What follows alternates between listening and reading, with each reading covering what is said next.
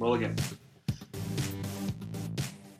All right, here we are at the All People's Leadership Podcast, Pastor Robert and myself, and we are typically on this leadership podcast sharing some leadership thoughts and principles for us all as leaders in the local church, but right now, the world is in crisis. So what greater time for leaders to rise up and really steer people towards God's purposes for their life and the kingdom of God. So we're commandeering the leadership podcast here, trying to get as much content out as we can to prepare for all that's going on with this coronavirus epidemic. So right now we're going to look at a passage out of Acts chapter 11. So Pastor Robert, why have we selected this passage today? Well, Kendall, first of all, let me just say this. In times of crisis, that's when people need leaders like never before. Right. And so actually, I'm hoping that way beyond our church planters, pastors, life group leaders listen to this, because in a time of crises, I believe God's intent is for all Christians to become leaders. Love that. You know, everyone, one of my mentors always said, everyone is looking for a man or woman of God in their time of need. Because they are the ones that are stable. They're the ones with Solomonic wisdom. Right? They're the ones that actually have a plan because they know this book. And this book is written, I would say half of this book is written in times of crisis. Oh, at least, right? Yeah. So today we're talking about Acts 11 because it's the first time we see the church in a global crisis. And so just reading the scripture, it says, during this time some prophets came down from Jerusalem to Antioch. One of them, named Agabus, stood up and through the Spirit predicted that a severe famine would spread over the entire Roman world. This happened during the reign of Claudius. The disciples, as each one was able, decided to provide help for the brothers and sisters living in Judea. This they did, sending their gifts to the elders by Barnabas and Saul. So, several things we see in here, Kendall, and I know that Agabus in the prophetic ministry has really been an inspiration to you, so I definitely want you to reflect on this as well. But what you see is, you see a people of prayer that are receiving messages from the Lord. Right. They're getting directives of what to do.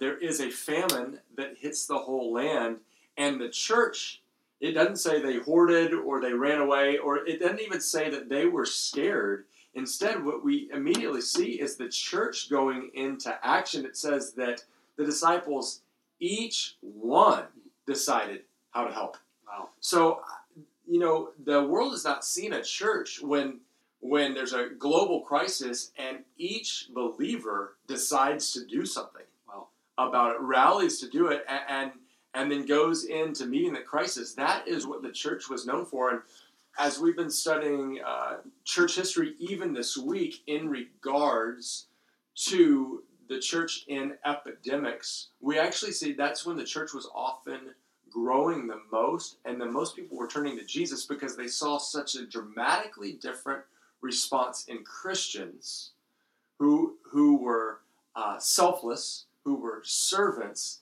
than to the rest of the world, which was running in fear and leaving their posts and going and hiding and hoarding and trying to run away from the problems. Wow. There's a lot there. Yeah, a lot there. I love this passage. Yeah, we've talked about it a lot over the years. A few things that stick out to me. You know, it's interesting, the context of this passage. It's a large church. Yes. In Antioch. Yeah. And so just to say, all of us go through disruptions, right?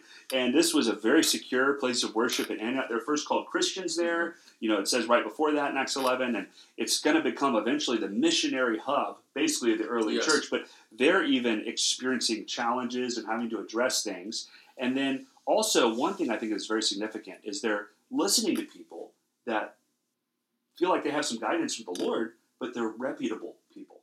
You know, Agabus was someone that had a track record. That's why they trusted him to get up and make these different predictions and comments. That's the context there.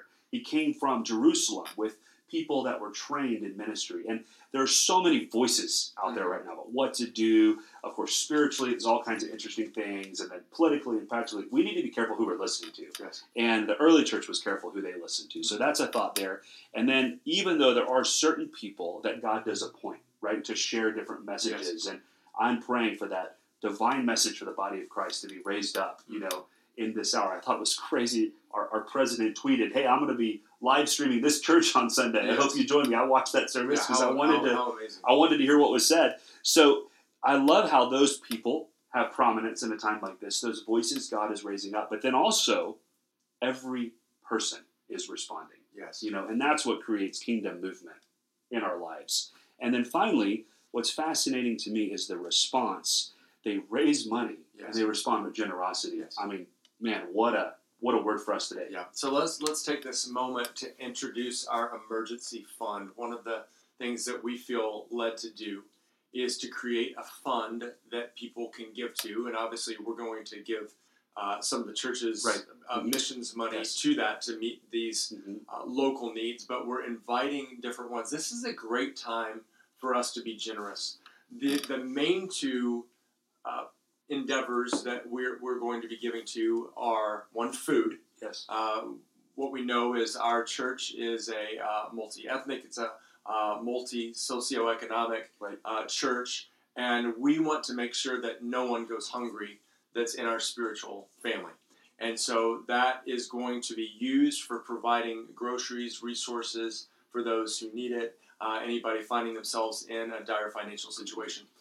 Secondly, we also know we have many single parents in our church, and we have some people that both husband and wife are going to be working, and they can't. They simply can't get out of it. And we want to make sure that they are able to have a situation where their kids can be taken care of. And what we don't want is kids just having to go to an at-risk grandparent, and then that just causing a dangerous situation in that family. And so, Kendall, explain to people how they can give to this and how that will be distributed and so on and so forth. Well, just knowing how the internet works, this message will probably get to people in a lot of different churches. So I'd say go to your church and say, hey, do we have a fund for relief for people dealing with issues of the coronavirus? And if not, can we start one? Every church needs to be doing this. This is what churches can be remembered for, is being the merciful, generous hand of God. Yes. So every church needs to do this, not just All People's Church. For us, the link's right on the front page of our website, allpeopleschurch.org. You can give right there. And I imagine there'll be so many requests that it's just going to be a rotating fund. Yeah. We're not going to have much of a balance. Everything that goes in is going to go out. And so that's how we're going to be responding. Also, I would just make a note to say, God always blesses us when we're generous. But in times like this, we actually as Christians need to lean into faith to continue to be generous. Mm-hmm. And so I would say, continue tithing to your local church. Absolutely. Continue supporting missionaries. And you and I were praying today about our different missionaries that rely on financial partnership with people all over the country. And it's nerve-wracking, to see how that might respond. But if the church remains strong, here's what we know. Eventually, things will turn. God's hand will stay the effects of this virus, and a fresh kingdom movement will rise up. Absolutely.